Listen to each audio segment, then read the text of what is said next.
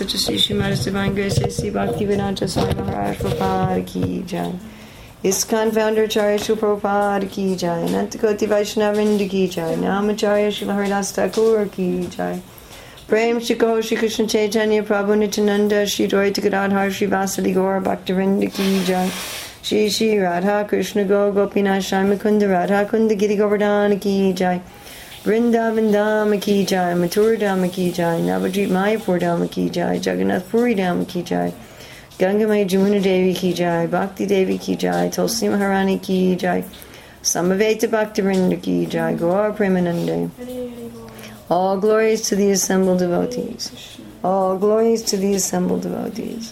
All glories to the assembled devotees.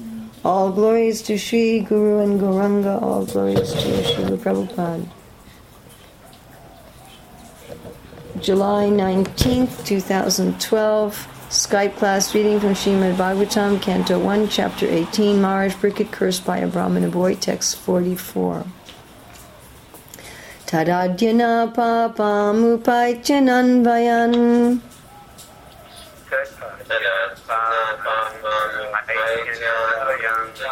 yanastanatasya basorvalumpakat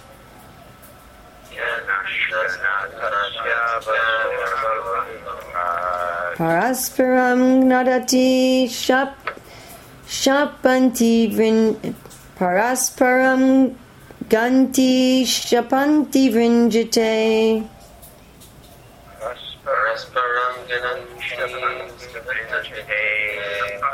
That is a really hard line. Let's try that again. Parasparam gnanti shapanti vrinjate.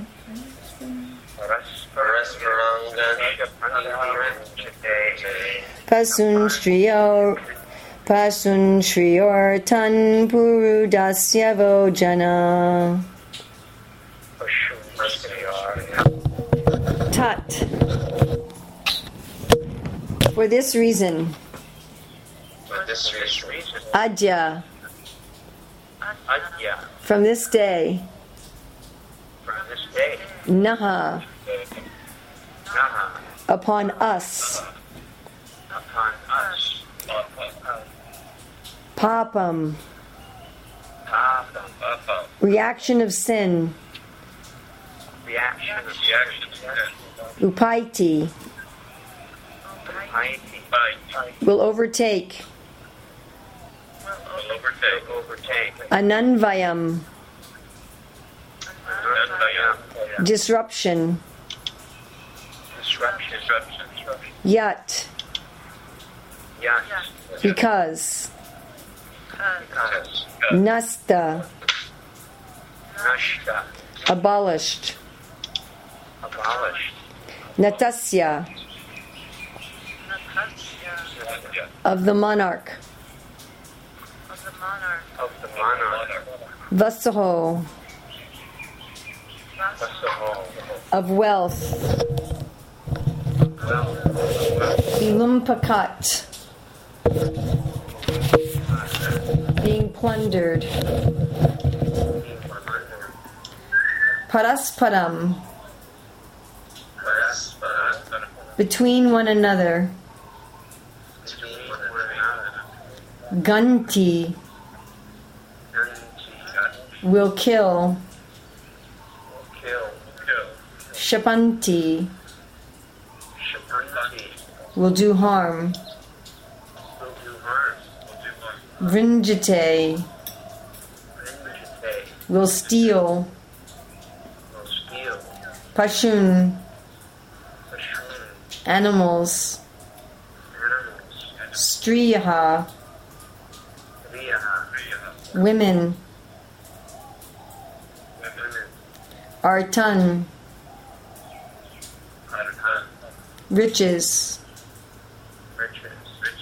Puru. Greatly.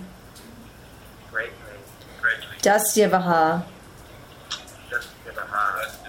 Thieves. Janaha. The mass of people. Translation and purport by Srila Prabhupada. Due to the termination of monarchical regimes and the plundering of people's wealth by rogues and thieves, there will be great social disruption. People will be killed and injured, and animals and women will be stolen. And for all these sins, we shall be responsible. Purport. The word naha, we, is very significant in this verse. Now, we should just note that Srila Prabhupada's translation of "for all these sins we shall be responsible," he's getting that from the Sanskrit, that upon us the reaction of sins will overtake, that we will be overtaken by the reactions of sins. Prabhupada's in the word for word said it like that, and in the translation says we will be responsible. Purport. The word naha, we, is very significant in this verse. The sage rightly takes the responsibility of the Brahmanas as a community for killing monarchical government and thus giving an opportunity to the so-called Democrats. Now, Prabhupada here doesn't mean Democrats as one political party in America. Remember, this was written in India before Prabhupada came to America. He meant Democrats as anybody pushing democracy, who are generally plunderers of the wealth of the state subjects. The so-called Democrats capture the administrative machine without assuming responsibility for the prosperous condition of the citizens. Everyone captures the post for personal gratification, and thus instead of one king, a number of irresponsible kings grow up to tax the citizens. It is foretold herein that in the absence of good monarchical government, everyone will be the cause of disturbance for others by plundering riches, animals, women, etc.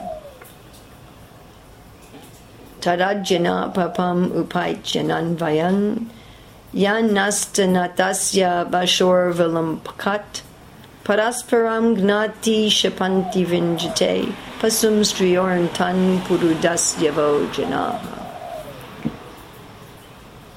So being willing to take responsibility.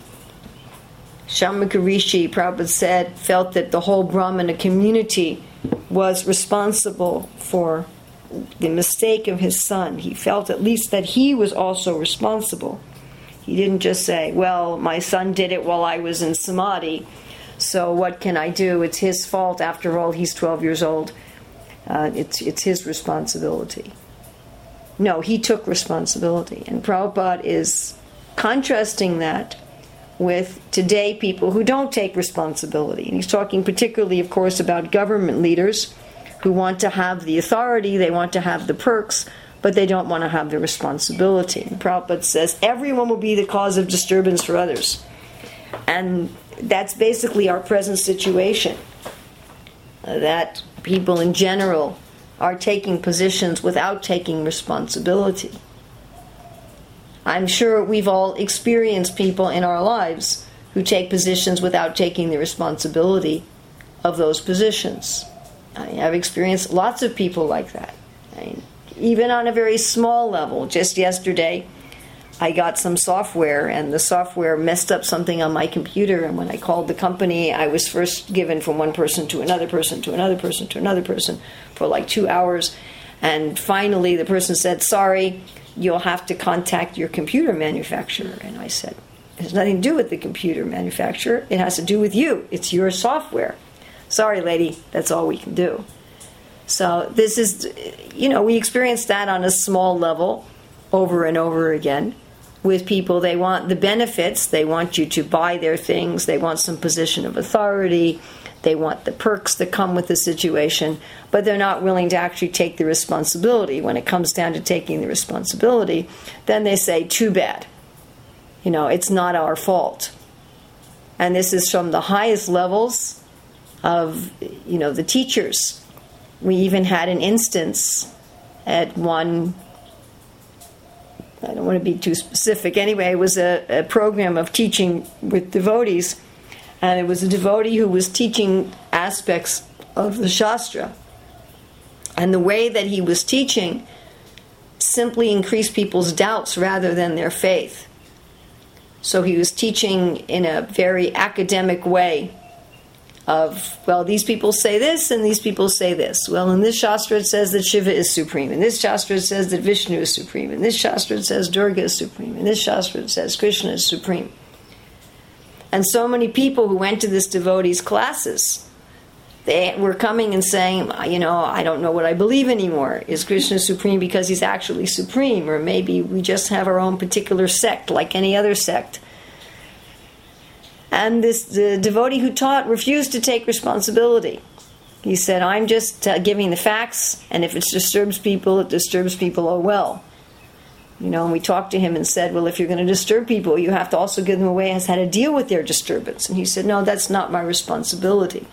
So this is being done in general by the so-called Brahmins of the present age. The so-called Brahmins of the present age, they teach philosophy that causes havoc in the world, to teach that we're nothing but a material machine, and that the way that progress is made is that those who are strong, they get rid of those who are weak. The fittest survive. And that's good. Are we having really bad problems again? Okay, we're back online. So we have the just as I was saying before, we have the so-called Brahmanas. They're teaching theories of reality such that we're only machines and that the fittest survive. And then they're not taking any responsibility for the effect of their philosophy. That people are thinking, okay, life is just for getting what I want at the expense of others. And then Prabhupada specifically talking here about the Kshatriyas, the rulers, where the modern rulers, they want their position, but they say, well, we're not really responsible. We're not responsible for the state of the economy. We're not responsible for the pollution of the environment. What can we do? We're doing the best we can. And they're not, of course, to some extent, that's true. We've set up systems of democracy. It's not just, as Prabhupada calls it, the Democrats. But it's not just the people, but it's the system that the people have created. They've created a system where the leaders are not even able to take responsibility. They've removed that ability from the government because they feel they will misuse it. So therefore you have politicians who say, we will do this and we will do that, and they don't even have the power given them to do this and to do that. And then you have, of course, the Vaishyas who are happy to make money off of us, but they give us inferior products. They give us food that makes us sick. They're damaging our environment. They're damaging the natural resources. They're damaging the animals. So they want the money.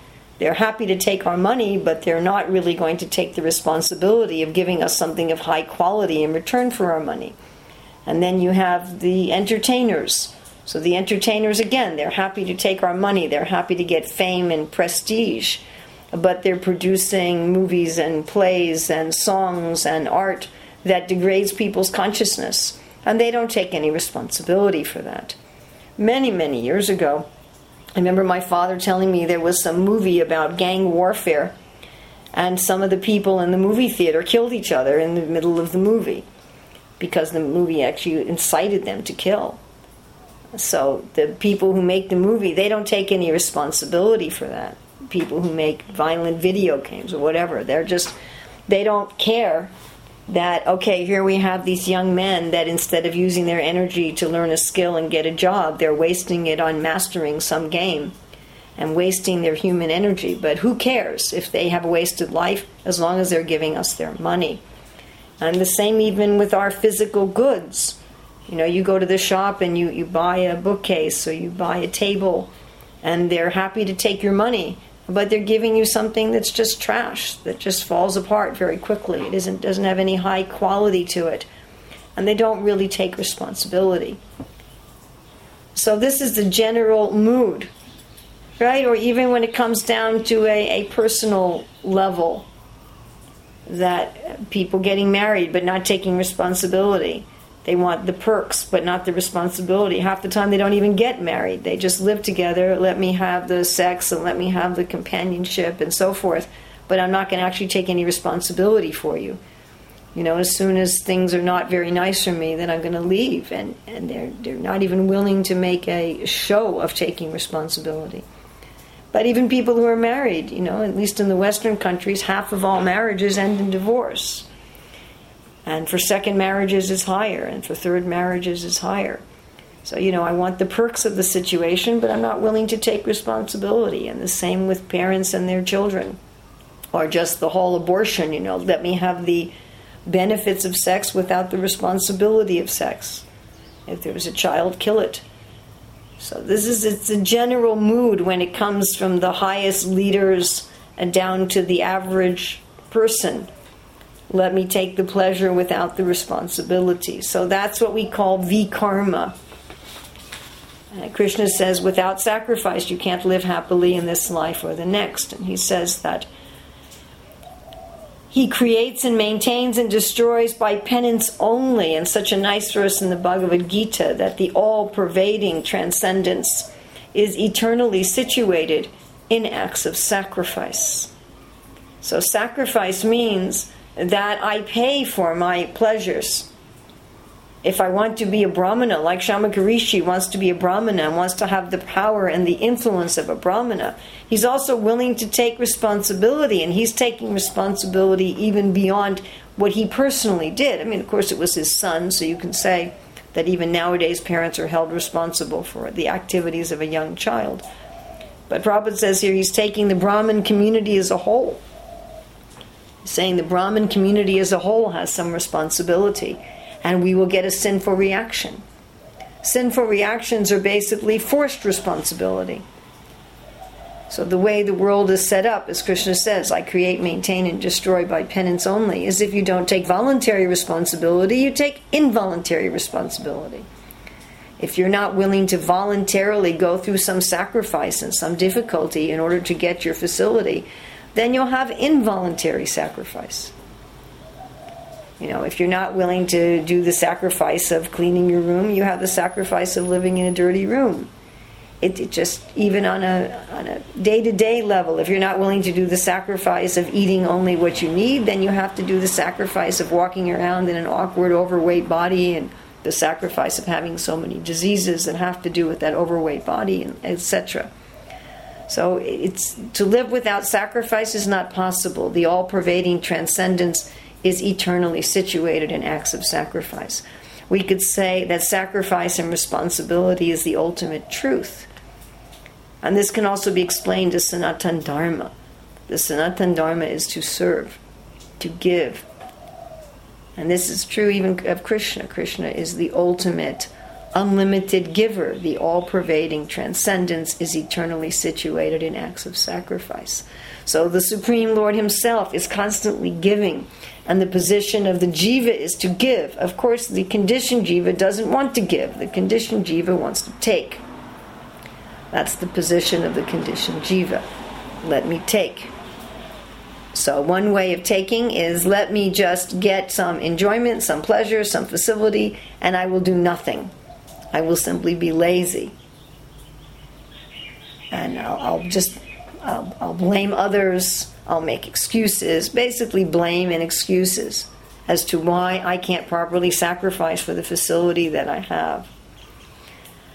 And that can include taking the perks. We were talking the other day about that one gets benefits from being in some position and gets some sort of enjoyment or some sort of fame or some sort of money.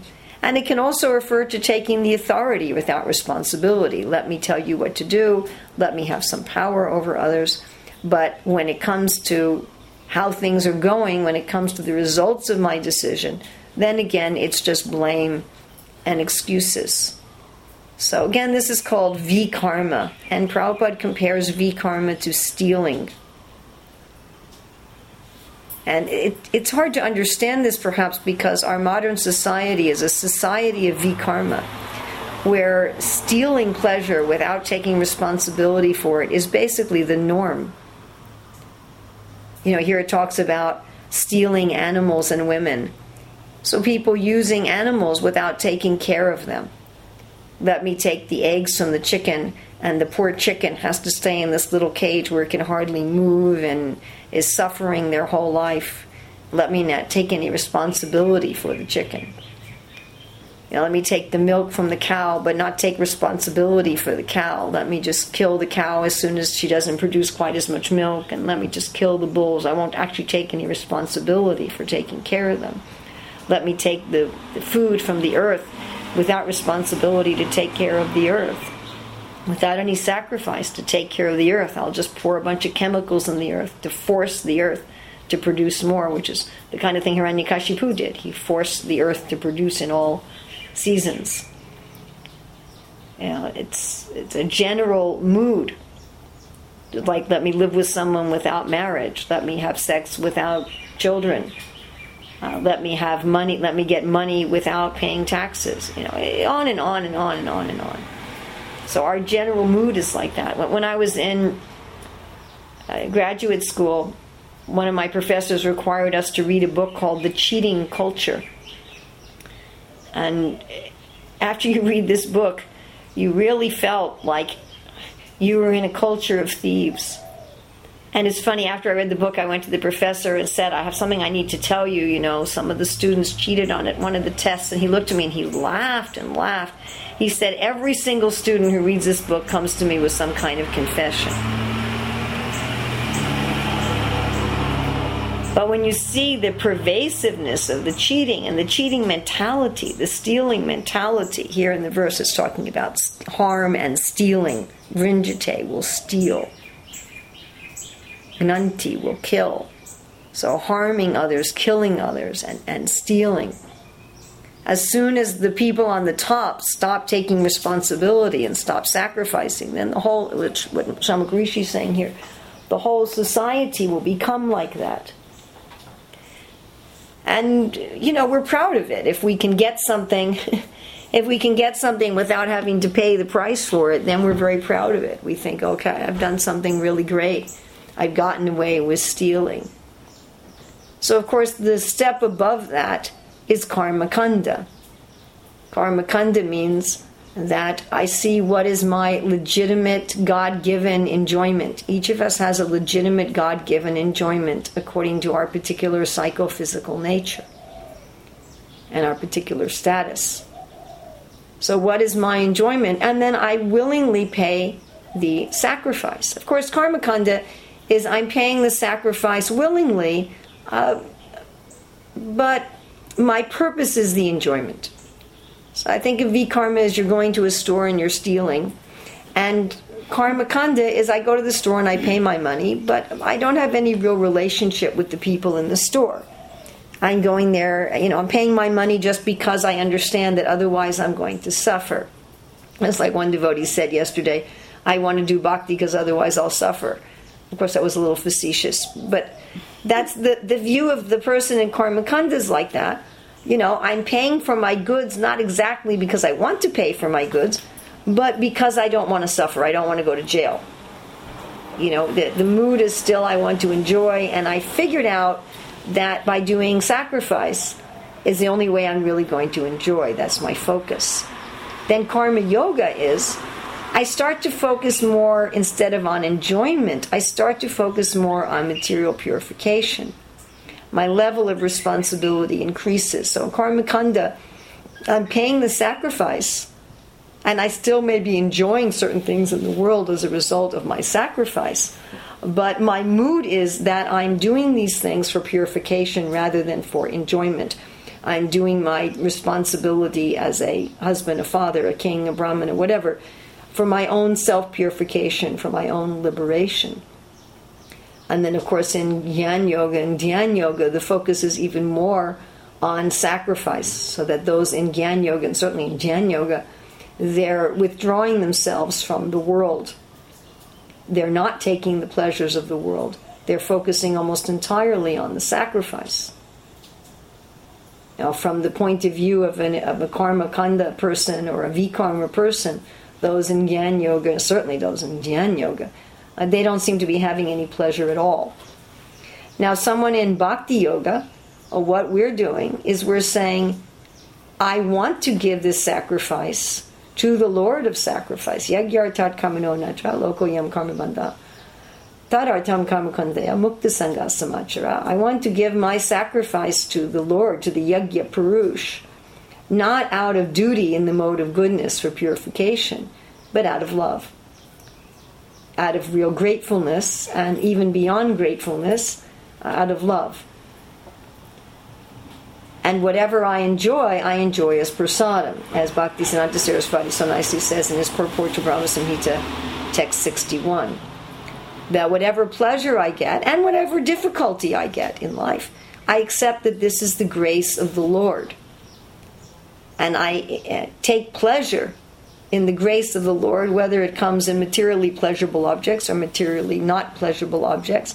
And my life is one of happy, loving responsibility. I mean, Prabhupada gives the analogy that the parents enjoy the burden of the child. The child is certainly a burden, there's no question. Children are burdens. But the parents take that burden, at least most of the time, with pleasure. Or Prabhupada talks about the burden of the husband on the young wife. You know, that's a burden taken with pleasure.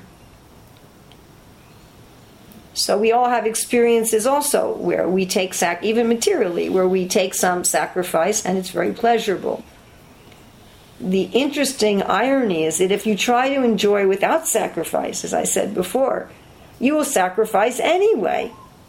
You'll get a sinful reaction because you're stealing. And to enjoy something stolen is simply painful. You can't really enjoy something that's stolen. If I've stolen something from you and I'm enjoying it, I'm living with constant fear of getting caught. I don't have peace. And Krishna says, how can there be any happiness without peace? The suffering of the conditioned souls in Kali Yuga is primarily that they're trying to enjoy without suffering. As Prahlad Maharaj said, we're all happy, and as soon as we look for happiness, we become miserable. What people don't understand, it's not exactly that the material world is miserable, but that the consciousness of stealing causes you simply misery. As soon as you try to enjoy without responsibility, your enjoyment itself becomes sacrifice, and you get involuntary forced sacrifice. So your whole life becomes a sacrifice. Your whole life becomes tapasya. Tapa can also be translated as misery. That's the mode of ignorance. And Krishna says the mode of ignorance, there's no happiness at all. I mean, there's some concept that I'm doing something bad and getting away with it, but that's not really happiness. And what's interesting is that when you sacrifice willingly out of love, then not only do you truly get to enjoy the prasadam that Krishna sends you, and even in the spiritual world, after Krishna eats, the gopis and etc., they're enjoying the prasadam. So not only do you actually get to, that's real enjoyment. Not only do you get real enjoyment, but your sacrifice also becomes enjoyable. As Krishna says in 424, everything merges into transcendence. When you do your sacrifice willingly out of love, then it ceases to be a sacrifice. I mean, how interesting that Krishna says, I'm creating, maintaining, and destroying by penance only. Why would Krishna have to do penance? He hasn't done anything wrong. And Krishna is the supreme enjoyer. Bhoktaram. He's Bhoktaram Yagatapasam. He's the enjoyer of all sacrifices and austerities. So Krishna, as if the all-pervading transcendence is eternally situated in acts of sacrifice, and if Krishna does everything through penance, it must be pleasurable. You know, we look at it and say, ooh, irresponsibility, that's going to hurt. Let me just take the authority. Let me just take the pleasure. And if I do the sacrifice, it's like, let me do it as little as possible, as short as possible. Let me just get the sacrifice done so I can hurry up and enjoy the result that I paid for. Let me pay as little as possible and just pay it quickly and get it over with so I can, take home the thing from the shop and enjoy. But the higher levels of yogis, whether Gyan yogis, Dhyan yogis, or Bhakti yogis, even to some extent Karma yogis, understand that it's the sacrifice itself that's relishable. The all-pervading transcendence is eternally situated in acts of sacrifice. It's the giving that's enjoyable. If you're giving to the right person, and if you're giving out of love. Now, giving to another conditioned jiva with the idea of getting something back is not pleasurable, but giving to Krishna just because you love him is pleasurable. After all, Krishna is giving to all of us just because he loves us, even though we don't reciprocate with him basically at all. Krishna is giving to the atheists who hate him. And why is Krishna doing it? Believe me, he wouldn't do it if he didn't get some pleasure out of it. Everything Krishna is doing is pleasurable. It's not that it's some sort of suffering for Krishna. To give to the atheists and the demons, Krishna's giving facility, I've talked about this before, he's giving facility to the mosquitoes, who are so envious. They want to live on the blood of others and spread diseases. I mean, what kind of a mentality would it take to get such a body? Or a tick, I met a devotee the other day who was suffering from Lyme disease. One little tick bite. Now, what kind of jiva would get the body of a tick, suck the blood of others and spread disease? Or, poison ivy, you just touch it and then you suffer for weeks. So what kind of living entity gets such a body? Or a snake body? But Krishna's maintaining them. Right? Maya dakshena prakriti suyate satcharacharam hetunane nikanteya jagadvi parivate. Satcharacharam, those that move, those that don't move, all living entities. Krishna's maintaining them. Aham bija pratapita. And he's enjoying that. He's enjoying maintaining the living entities. Everything Krishna does is pleasurable. So Krishna's enjoying giving and sacrificing, even when there's no reciprocation. It's his pleasure to give, because he's giving out of love. Yesterday I was working on a course, what they call in Europe a module, for our new upcoming education accredited bachelor's degree at Bhaktivedanta College. And I was putting together one particular lesson on motivation. And so one of the theories of motivation, the professor was saying that there's 3 kinds of relationships. A dominance relationship, where I tell other people what to do and they have to do it. A business relationship, where I give somebody something and they give me something of equal exchange. And then a community kind of relationship, where we share without dominating and without thinking in terms of exact exchanges. And in thinking about this, I thought that it's very, very rare that we actually have a pure community relationship.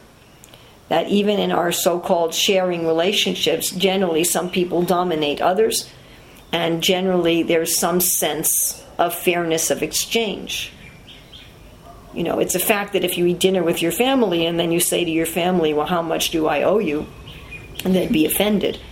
But the fact is also that people are watching, they are keeping score, they are thinking, there's some relationship books about husband and wife where they talk about how men and women keep score. How much do they owe? And how, and we're always thinking, how much does this person owe me? It takes a tremendous amount of detachment and self-control not to think like that. To think, okay, I've given, so much to this cousin or this uncle or this brother-in-law or this, child even. I was once at a Sunday feast where there was a woman there. She was breastfeeding her baby, and she had an older child, maybe 4 or 5 years old. She asked him to get her a drink of water, and he wouldn't do it. And she said, I gave you the milk from my body for 2 years, and you won't even give me a glass of water. So this is, our general mood is we're keeping score. We don't really have in our human relationships a pure serving mood, a pure communal mood, as long as we're in conditioned life. We may try to do that. We may think that we're doing that. We may strive for that. But we keep sliding into either a dominance mode or a business mode. So Prahlad Maharaj said to Nrsingadev, I'm not going to be a merchant. I'm not serving you because I wanted something in exchange. I'm just serving you out of love. So how can we come to this level of taking responsibility? What kind of responsibility are we willing to take? I remember once going to a class where there was a sannyasi giving class, and he said, to what extent are we just living off the riches of our Father's institution, and to what extent are we really giving to the mission? So, in the early days when Srila Prabhupada founded ISKCON, there wasn't much to take. There just wasn't. We had to live 12 in a room, sleeping on the floor with one little box of stuff. And sometimes people didn't even have a box of stuff. In some temples there was just shared one big communal box of stuff. It wasn't even your personal box. And all day we were just giving to the mission. But there can be a tendency that, let me just take and not give. Let me get into a stealing mentality. So in whatever area of service we have, whatever area of life we have, we can think, do I want the pleasure, do I want the authority, without the responsibility? If we're not yet pure devotees, then to some extent we're contaminated with that mentality. If we think we're not, then we would be swimming in a sea of transcendental bliss. And we'll find that the mind will say those sort of things. Well, I've given so much, what have they given me? What am I getting back? What's my business exchange? In the business mentality or in the dominance mentality, we may think, I'm the Bhoktaram Yagatapasam. I'm meant to be the enjoyer. Everyone else is supposed to sacrifice for me. I'm not supposed to do any sacrifices. But if we want to become happy by sacrificing, yagnartat karmano natram, loko yam karma bandhana, taratam karma kantaya, mukta sangha samachara, we have to sacrifice for the right person. Bhoktaram yagatapasam. Krishna is the enjoyer of our sacrifices. As soon as I think that the enjoyer of my sacrifice is my government, my husband, my wife, my parents, my children, even my society of devotees, then I will not be happy. I have to have the right person for whom I'm sacrificing. And then I have to sacrifice, not because I want to get something back, not because I'm afraid of suffering a sinful reaction if I do, not even for my own purification, but out of love, because Krishna is so wonderful that no matter how he treats me, whether Krishna's prasadam comes in the form of, tasty gulab jamins, or whether Krishna's prasadam comes in the form of a broken leg. However Krishna's prasadam comes, that's still, he's always my Lord and Master. If he appears before me, or if he doesn't appear before me, if he comes and says, okay, you've seen me once, bye-bye, you're not going to see me again in this lifetime, that still I love him. And still I want to sacrifice for him. That kind of sacrifice, right? Savaipam samparo dharma yato daktir hoksaje, ahoituki apritiyata yad yatma supersedati. That sacrifice will satisfy the self. Because even the most irredeemable thief tries to sacrifice sometimes. It's our nature. It's our dharma. It's our sanatan dharma. So we make attempts at sacrifice, which end up being painful, and we say, I'm not going to sacrifice anymore. We don't realize that the problem is not sacrifice and responsibility. The problem is either the object of our sacrifice or the mood of our sacrifice, or both. Even if I'm sacrificing for Vishnu, if I'm doing it with the mood of getting something from him, that's not going to be pleasing. And if I sacrifice out of love for somebody other than Krishna, that's not going to be pleasing either. I see sometimes, I do a lot of counseling with families, and I see sometimes people who felt, they were genuinely in love and they sacrificed everything. And then at a certain point, they figured out that the person to whom they gave everything in love wasn't worthy of that kind of love. The person disappointed them or cheated them in some way. And this is true whether the person you love is your spouse or your children or even your society of devotees. Any other jiva.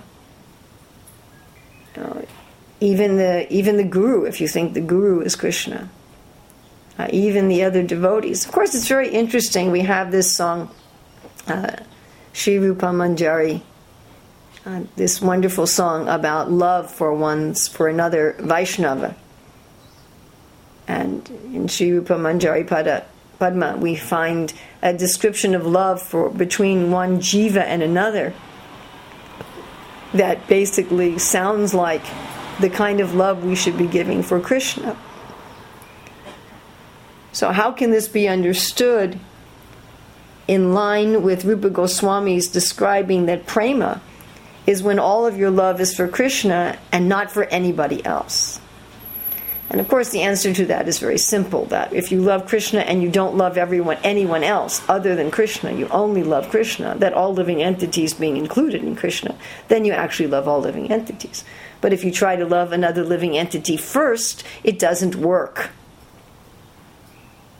It just doesn't work. One will be very disappointed.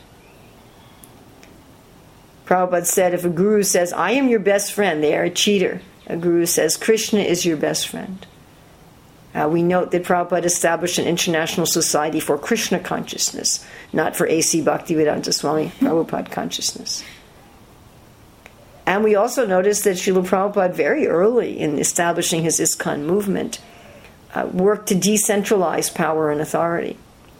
In 1970, he set up a GBC. And Srila Prabhupada removed himself from a position of power and authority very early. He would tell people all the time, on this question, ask your local temple president, ask your local GBC. It's their decision. Srila Prabhupada bent over backwards so as not to have some sort of personality cult. It's quite interesting if you study the sociology of religion. And that's one of the hallmarks of someone who actually sees that Krishna is Bhaktiram Yagatapasam. Krishna is the enjoyer of sacrifice, that even the guru, Sakshat Haritvena Samasta Shastir, even though we see the guru as, we treat them with the same respect that we would treat God, that the guru is acting as a transparent via medium, as Prabhupada explains nicely in the end of the Bhagavad Gita, that although your service goes to the parampara, the experience is direct. So even when it comes to the guru, one gives one's full faith and devotion to guru, to the pure devotees, but really Krishna is the only object of love. Another analogy Srila Prabhupada gives is when you get married, that person's family becomes your family. But why? Because you're married to that person. You know, when you fall in love with the wife, so the wife's family becomes your family. When you marry the husband's family becomes your family. Of course, today with so much divorce, that situation often is one of the biggest problems of divorce. When people divorce, all of a sudden the rest of the family members on both sides are put into a very difficult situation. You know, if you've established a long-term loving relationship with your son-in-law or your daughter-in-law, and now your family is divorced, what happens to that relationship? What happens to the relationship with your grandchildren, and so forth and so on? And this is exactly the situation for the conditioned soul. The conditioned soul has divorced themselves from Krishna. Conditioned soul's gotten a divorce from Krishna, and therefore their relationships with all of Krishna's parts and parcels is disturbed. And when you try to have your relationship with the parts and parcels separate from your relationship with Krishna, it's very awkward. You know, to have your relationship with your son-in-law who's now married, your former son-in-law who's now married to somebody else, and, you know, it's a mess. But when you have your relationship right with Krishna, then you also have a deep relationship of love with all other living entities. Anyway, that's sort of a side topic. But the idea is that one should be sacrificing for Krishna. And sacrificing for Krishna with love. That is real responsibility. And if I'm sacrificing for Krishna with love, I will enjoy my sacrifices and my responsibility. They will be pleasurable. And they'll be pleasurable without having any payment from any other jiva. So that is the point to which we should come. And when we feel pain because we don't have reciprocation from other jivas, which I have to admit I feel on a regular basis, then we should understand that pain from lack of proper reciprocation from other jivas is not exactly the fault of the other jivas. Nor should we just respond to that by saying, well, I'm just not going to do any sacrifice or responsibility anymore because nobody reciprocates with me properly. Because I pay my money at the store, but I don't get the goods. But rather we need to see that our pain is not from the sacrifice, but it's from having the wrong object of sacrifice and it comes from the wrong mood of sacrifice. So just a couple of other side points. Sometimes I bring these up at the beginning of the class, but I decided that it's better teaching to bring them up at the end. So there's a couple of little side points that are not related to the main theme I touched upon that I thought we should look at. One is this ideal of stealing animals, women, and riches. So we have a list here. Animals, women, and riches will steal. And it's possible to look at something like that and say, oh, the Shamaka Rishi considered that women were in the same category as money and animals, that they were just some sort of property that could be stolen. I don't read this like in that way, but I read this more just like we know in the world today. There's places, say for example, some of the African countries where there's been ongoing civil wars and ongoing just chaos, and one of the things that happens is that women are stolen. And people will go into a village, they'll kill the men, and they'll take the women. And they'll basically make the women into sexual slaves. And this is also happening, I don't think there's any place in the world where slavery is now legal. Might be, but not as far as I know. But there's still quite a slave trade that goes on, and it's mostly sexual slaves. It's mostly people who are forced into direct sexual service or forced to be prostitutes and turn the money over to someone else. And most of those people, of course, are women. Some of them are men. That's another topic. But most of them are women. So this concept that women can be stolen is happening even in our modern society. That does not mean that Shamaka Rishi thinks that women are objects, but it means he recognizes that other people may see that way and steal women. Another point, another very sub-point here, is the word parasparam, between one another. So this reminded me of Machchita Magadha Param, Bodhayantas Parasparam, Kathayantas Chamam Nityam Tushanticha Ramanticha. And I remember my god brother Garuda Prabhu saying how one time that an academic was arguing with him that the idea of a Sangha of Vaishnavas is something recent. That bhakti, that any kind of yoga is really a solitary affair.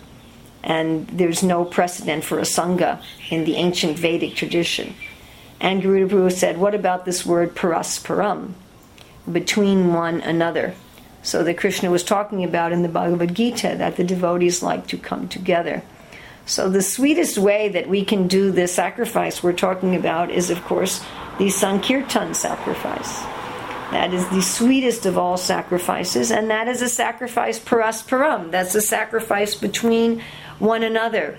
So rather than killing and harming one another, as described in this verse, which is ultimately what happens in a society of thieves and irresponsibility, if we really want to do the great sacrifice, then between one another, parasparam, we will be engaged in Krishna Katha, and then tushyanticha ramanticha. We will feel great satisfaction and bliss. Okay, I'm going to ask for questions. And after all these years, I've always felt really close to him, but it's always been awkward, because by continuing my relationship with him, it made it awkward with my sister, and everything got screwed up.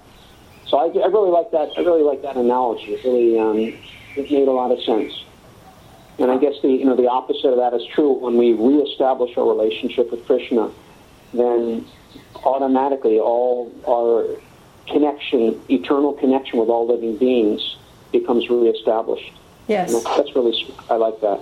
Thank you. Is it on? Hare Krishna, Mother Amala. Hare Krishna. I have a question. Earlier in the talk, you mentioned that we have to learn how to love Krishna first before we love the jivas. Am I correct in saying Yes, that? definitely.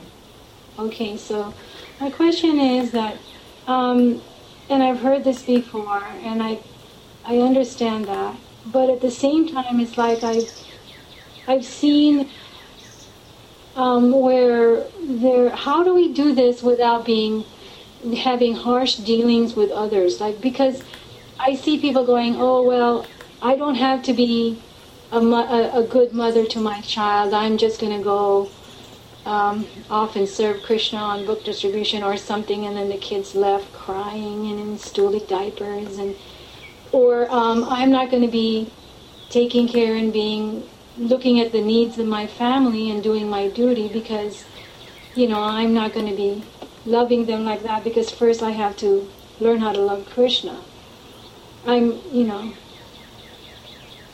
Does that make any sense to you? Yeah, well, that's...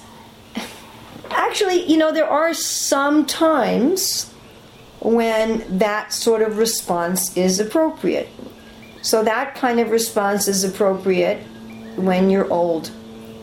And then you say, I'm taking sannyas, and I'm just going to, devote myself directly to Krishna, and I'm not going to, whatever happens, happens. When Prabhupada became a Vanaprastha, he still had one unmarried daughter. And he was very much in anxiety about getting her married. Of course, he had tried to get her married many times. His wife had always opposed it. And as far as I know, she never married. Prabhupada blamed his wife. He said that she simply wanted to keep the daughter around as a servant. But finally, Prabhupada decided it's time to go. I think he was 54. He said, it's time to go, and if I died, Krishna would take care of my daughter, and so Krishna's going to take care of my daughter. So there is a time when it's appropriate to do that, when the Pandavas decided that they were going to retire from running the government. And then Yudhisthira wandered like a deaf and dumb and blind person. And they took no responsibility for Draupadi. She came of her own free will without any consideration that they were going to take care of her. She simply followed behind, and when she fell on the way, they kept going. So there is a time and a place for that kind of renunciation. Like Bhaktivinoda Thakur in the last 4 years of his life entered into Nirjana Bhajan. Nirjana means without people. Of course, then you're internally with the people of Goloka Vrindavan. So there is a time and a place for that kind of renunciation, where you say, for example, our Varna duties. Varna means how you make a livelihood. That's for the Grahastha ashram. Once you enter the Vanaprastha or Sannyas ashram, you're not supposed to do anything to earn a livelihood anymore. It's why Bhaktisiddhanta Saraswati gave up his astrology business when he became a sannyasi. Not because there was something inherently wrong with astrology, but because a sannyasi is not supposed to have some sort of money-making business, not supposed to have an occupation. He gives up his Varna. Which is, by the way, on a side note, one of the benefits of the Grahastha ashram. The Grahastha ashram is the only ashram where you can fully use all of your psychophysical tendencies in Krishna's service. You cannot do so in the renounced ashram. So also, if you're in the renounced ashram, you give up your Grihastha duties. So they're given up partially in the Vanaprastha ashram, where they can be, and they're given up completely in the Sannyasa ashram. Having said that, Srila Prabhupada did, once he had disciples who would be giving him money, he did make a financial arrangement for his former wife. But he did not do that. In his first 10 years of renunciation, he didn't have the means to do that. So there is some place for that. It's not that walking away externally from everything is always wrong. There's a time, in fact, when it should be done. Prabhupada said, just like a shop, at a certain time they close the doors. So we've been in a store where all of a sudden they turn off the lights and they make an announcement. The store is closing in 5 minutes. Get out of the aisles and come to the checkout and make your purchases and get out of the store. They probably don't say that quite as crassly. But, we're closing and you got to get out of here. So there might be more people coming to buy something. Oh, well, too bad. So Prabhupada compares that to renunciation, that at a certain time of life, there's still this... And Prabhupada said, like when the man wants to take sannyas, he'll go to his wife and say, can I take sannyas? I've done my duties to the family for 40 years. And she'll say, what have you done? You haven't done anything. What about this? What about that? What about this? What about that? This still needs to be done. That still needs to be done. So Ravindra Suprabhu once gave a very nice, I think it was a class, maybe it was an article, that basically sannyas is dying before dying. That because all of us have to do this at death, no matter how pressing anything is, no matter how many responsibilities that we have, that at the time of death, death is Krishna. We simply have to surrender to Krishna. And whatever else is there, undone, half done, whatever. If we're not going to run to the forest and leave our japatis on the stove for the Ras Leela, then we're going to go to death and leave our japatis on the stove. At some point we do that. Now, on the other hand, if that's not the right time, if you're not ready for vanaprastha, if you're not ready for sannyas, if you're not at the right age, if you still have a desire to enjoy the psychophysical benefits of a varna, if you still have a desire to enjoy the pleasures of the grihastha ashram, then you better sacrifice for it. And we've seen so many people who said, oh, I'm going to actually just leave everything externally and surrender to Krishna. But they weren't really on that platform. They still they still had a need to express their psychophysical nature in terms of work. And they still had a need to relate to family. And so they weren't able to maintain their position of renunciation. It wasn't real, it wasn't genuine, and they caused so many problems. And if one does that, then my understanding is you are held responsible. You're held responsible for all the harm that you do to others. And to harm others in the name of Krishna consciousness when you're not really at the proper time to be renounced is a very sinful thing. That is stealing. And whether you steal because you're an out-and-out materialist or whether you steal in the name of God and Krishna consciousness, stealing is stealing. In fact, I'd say to steal in the name of Krishna consciousness in one sense is worse. Now, of course, people in the beginning tend to be fanatics and think that Krishna consciousness means I should act like I'm a renounced sannyasi, a renounced 78-year-old sannyasi who's actually finished his business when I'm only 22 years old. So there may be some excuse from Krishna and from the universal controllers for immature fanaticism. But in general, we should be honest. And if this is my stage of life, if this is my situation, then I should do it nicely. From a transcendent point of view, we see what is my service. And my service, by the way, is related, if I'm conditioned, it's related to my particular state of advancement also. So I see my actual state of advancement, I'm honest about what I want to enjoy, and then I do it as a service. Otherwise, if I'm trying to enjoy things without doing them nicely as a service, I'm a thief. So a service means that I take wonderful care of my family members. I take better care of them than a materialist, because I'm not taking care of my family members anymore because I want something from them, which sometimes I get and sometimes I don't. A materialist, if their family members are nice to them, they serve them. And when their family members are not nice to them, they say, oh, I'm not going to serve them anymore.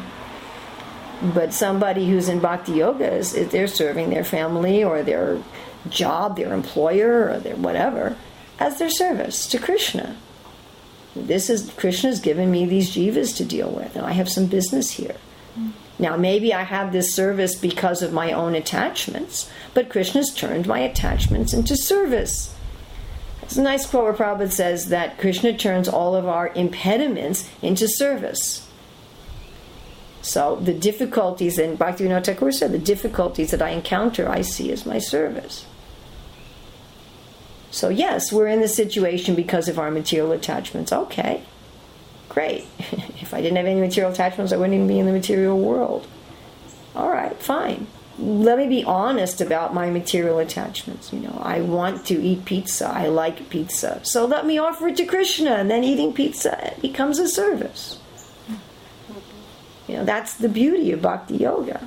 But if I'm not honest about it, if I say, well, pizza is sense gratification, or if you're a real Vedic person, we make it samosas. Okay, so samosas and gulab jamins, that's all sense gratification. But if we're actually on the platform that we need that kind of sense gratification, then, we'll be offering Krishna unsalted khichdi, and then we'll be going to the store and buying a chocolate bar because we're not satisfied. What does repression accomplish? It just can't do it. So be honest with ourselves. Very hard to be honest with ourselves. Be honest with ourselves. What is my position? And then turn that into service. And at a certain point, for the greatly advanced devotees, Krishna says they have no reason to do their work and they have no reason to give up their work. So even if you have no more attachment, you still may be given as a service something that would normally be given to someone out of attachment. So Maharaj Yudhisthira was the emperor of the world, not because he was attached to enjoying being the king, not because he had a certain material, psychophysical nature and material attachments, but only as a service. Although to the external eye, it didn't look that much different than somebody who was doing it out of attachment. Bhaktivinoda Thakur took care of his family also as a service. So if one really is on a higher platform, then one has to decide, what is my service? Krishna says you have no more reason to do it and you have no more reason to give it up. You don't have a reason to do either. So then you see, what does Krishna want me to do? You know, if you're 34 and you have 3 young children and a young spouse, and you've reached a level of spiritual advancement where you no longer have any material attachments, then you have to look at it, okay, what's my service? Is my service to stay in this situation and do it as an example, yad yad charti shrestha, or is my service to leave and set an example of renunciation? What is my service? And that's going to be in an individual basis, just like Mahaprabhu gave different devotees individual instructions. But we're of course now talking about people who are actually liberated. If we're not liberated, then we have to be honest. And mistreating people and being irresponsible in the name of service is really, from a logical point of view, absurd. So Krishna, in the name of serving you, I'm going to mistreat your jivas that you've given me to take care of. You imagine if you're working for a company and the company president says, okay, I want you to manage this department. And then you mistreat all the people in your department. You don't give them the facility they need and you yell at them and scream at them. I mean, I don't think that's going to make the boss happy.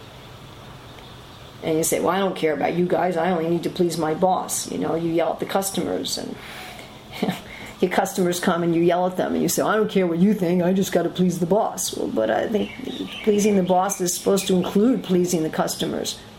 And it's supposed to include pleasing your co-workers and doing your job nicely. So that's a very long answer. But I hope I've looked at it from all the different angles of vision. Yeah, thank you, Mother Urmila. Can I just ask one little one?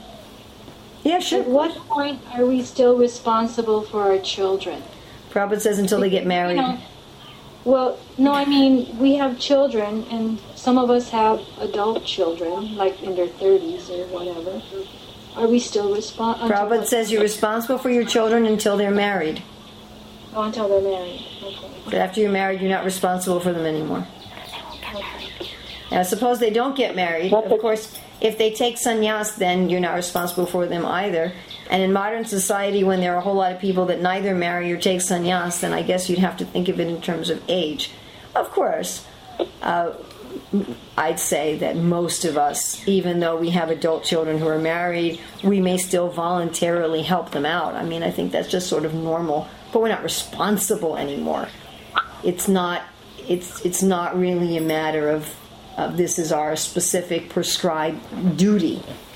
So that can be there, just like in traditional societies, the grown-up children lived with the parents, generally the boy's parents, not always. Sarvabhauma Bhattacharya's daughter and son-in-law was being maintained by him. So you do have some situations, again, especially in traditional society, where there were extended families. And certainly the grandparents and the aunts and uncles were still helping each other, even though the children were grown and married. But still, Prabhupada says the responsibility for your children ends when they're married. So to put those two things together. Thank you, Mother Urmila. You are most welcome. Mataji? Yes. I beg your pardon ahead of time for bringing this point, but I certainly think that maybe in ISKCON we need to clarify this more, because you seem to have sugar-coated this statement about women not being part of the things. Yes, stolen along with animals and things, but there's contradictory information in regards to that, as you already know. Women is usually considered property of men, and we have the example of so many women won over by certain kings. Example is what is forcefully, Bhishma Dev forcefully bringing those girls, the princesses, and number of women. So I mean, you in a position where you can clearly clarify this from understanding this statement from Krishna conscious point of view, because the statements are there in Manu Samhita and other scriptures of women as being part of the property of men. Yeah, well, I guess you could look at it from a positive way, that people see women as a kind of wealth. But the tendency to see women as objects is very strong for a conditioned soul. Just like the tendency to see animals as objects is very strong for a conditioned soul. And I take it as significant that in this verse, animals and women are put in the same category in this context. And I see a direct correlation between meat-eating and exploitation of women. In both cases, you're thinking that another living entity, because they don't have as much power as you have, and women do not have as much power as men, end of discussion. You think that someone who doesn't have as much power as you have means that you can exploit them. Now, women particularly are taken as an object because our whole existence in this world is trying to imitate Krishna. And Krishna is the enjoyer of opulences. All the opulences, wealth, strength, fame, beauty, knowledge, and renunciation. Opulences are Shri. Shri is Lakshmi Devi. Doesn't just mean wealth, but all the opulences. Or Srimati Radharani. So rather than giving the opulences to Krishna, we want to take them. Every conditioned soul is more or less Ravana. I want to take Sita from Ram and enjoy her for myself. So this takes two forms. One is it takes the form that the jiva takes the form of a so-called male. And this so-called male then wants to enjoy a female, or if they could get away with it, many females. They want to control and enjoy the female, the opulence. And therefore, in order to try to control and enjoy someone like that, they see them as an object. And it also takes the form of a jiva who takes the form of a female that I want to enjoy by being that. You know, I want to own a female as my wife or girlfriend, or I want to own a female as my own body. So whether one is in a male form or a female form in this world, the consciousness is I want to enjoy the female. I want to take the position of the enjoyer. And the men do that by seeing a jiva in a woman's body as an object, and a jiva in a woman's body does it by seeing her own body as an object to control men. So there are many women, not only in modern society, but from the beginning of time, who like to present themselves as an object of enjoyment. And that way they get to fulfill their desires by manipulating men, and men who like to see women as objects of enjoyment. You could say that our basic disease is I want to be the Purusha, I want to be Krishna, and I want to enjoy Prakriti. I want to enjoy Shri. I want to enjoy opulences. I want them to belong to me, either in the body of another person that I can control as my wife or girlfriend, or in my own body that I can control, which I see as an even greater attachment. So one who takes the body of a woman generally has an even greater attachment than one who has the body of a man. To enjoy nature, I want to enjoy nature myself. I want to control nature so much myself that I have it as my own body, rather than the body of someone else. So this objectifying of the female is, you could say, the essence of materialistic consciousness. In fact, the whole material nature, Prakriti, is a person. She is Vaishnavi, she's the sister of Vishnu, and she's a great devotee. She's a person. She has feelings. She has desires. She's in the mood of service to Krishna. But when we're a conditioned soul, we see her as an object. So we see the whole material nature as dead matter. We see the whole material nature as an object for our enjoyment. We see the material nature as wealth that I can... Maya Devi's married to Shiva. We see the whole material nature as simply an object for our enjoyment. We see it as dead matter.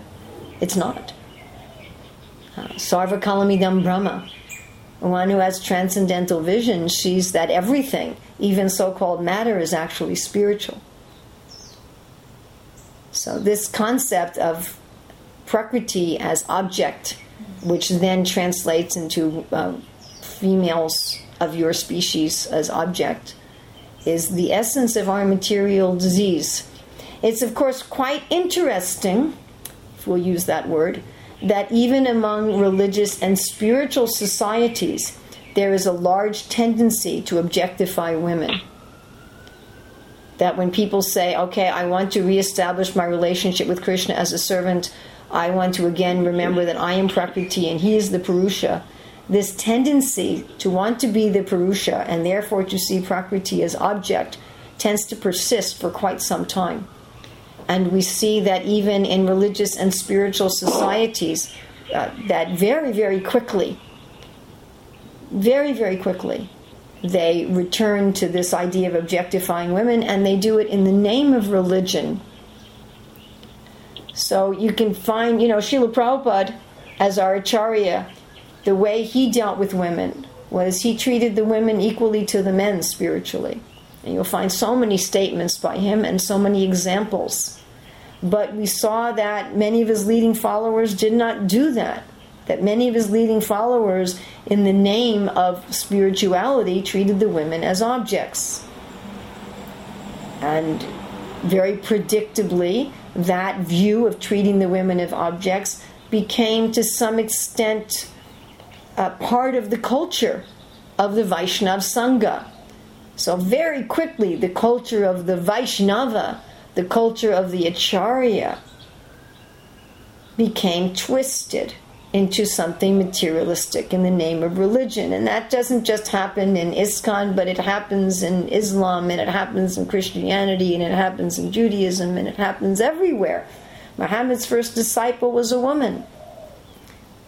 Muhammad gave women equal spiritual rights, but within 100 years after his leaving, that was gone. And people returned to their treatment of women as objects, and they made it part of Islam. They worked it into Islam as if it was part of the religion. We think of Jesus with Mary and Magdalene, and how he treated women, and how then later just with his grand disciple, as with Paul, he said the women shouldn't preach in the church. So very quickly after the disappearance of Jesus, this objectifying of women and exploitation of women was again reestablished as part of the religion. So this goes on everywhere, and we should expect that it goes on. Because as soon as you see a woman as a soul, as soon as a woman sees herself as a soul, that kind of exploitation cannot go on.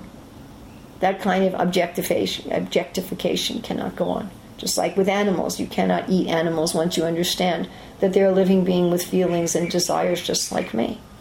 Just can't. You can't hold those two things at the same time. So on advanced levels of consciousness, that doesn't happen. But on the lower levels of consciousness, it does happen. And when people take to a spiritual process, one of the greatest, how would we say, threats. You say, I want to surrender to Krishna. And Prabhupada says that's like declaring war on illusion. And the essence of illusion is that I am the Purusha, and Prakriti is my enjoyable object. That's the essence of illusion. So as soon as you declare war on illusion, that's the main area where she's going to counterattack. And she's very clever that she can clothe that consciousness in religion itself. Well, you're not going to conquer it then, because instead of thinking it's something to be conquered, you think it's something to be proud of. That's the whole nature of anarthas. The reason we don't get rid of our anarthas, any of them, the essence of which is wanting to be the Purusha, and all the other anarthas are sub-branches. But the reason we don't get rid of our anarthas is we don't see that they're anarthas. We see that they're arthas. We see that there's something valuable. And the best way to see that your anarthas are something valuable is to cover them up in religion. Take your material attachments, take your nonsense, take your garbage, and put a dress of Krishna consciousness on top of it, and then you'll never see it for what it is. So that's the tactic of Maya. Perverted dovetailing. She's very clever. And I will say from my own personal experience that when you see that one of these Krishna conscious covered illusions, when you see it for what it is, it's very shocking. When you see that this thing that I thought was part of Krishna consciousness, that I was nourishing and I was proud of, and I thought it was some kind of diamond that I was offering to my guru, and one day that which is not is removed, and you look at it and you see it's not a diamond, it's a piece of poop. It's quite shocking, and it's quite humbling. It's quite devastating. And the fact that such things happen is to be expected. That each of us on an individual level most likely is taking something that's really a material attachment and a perversion and something disgusting, and we're covering it with an illusion of it being part of our spiritual process. So that happens on an individual basis, and it definitely happens on a collective basis. It's one of the main weapons in which illusion twists and perverts our effort to be Krishna conscious. Or the reverse. So I think it's about 8 o'clock now, and we should end. Thank you very much. All glories to Srila Prabhupada.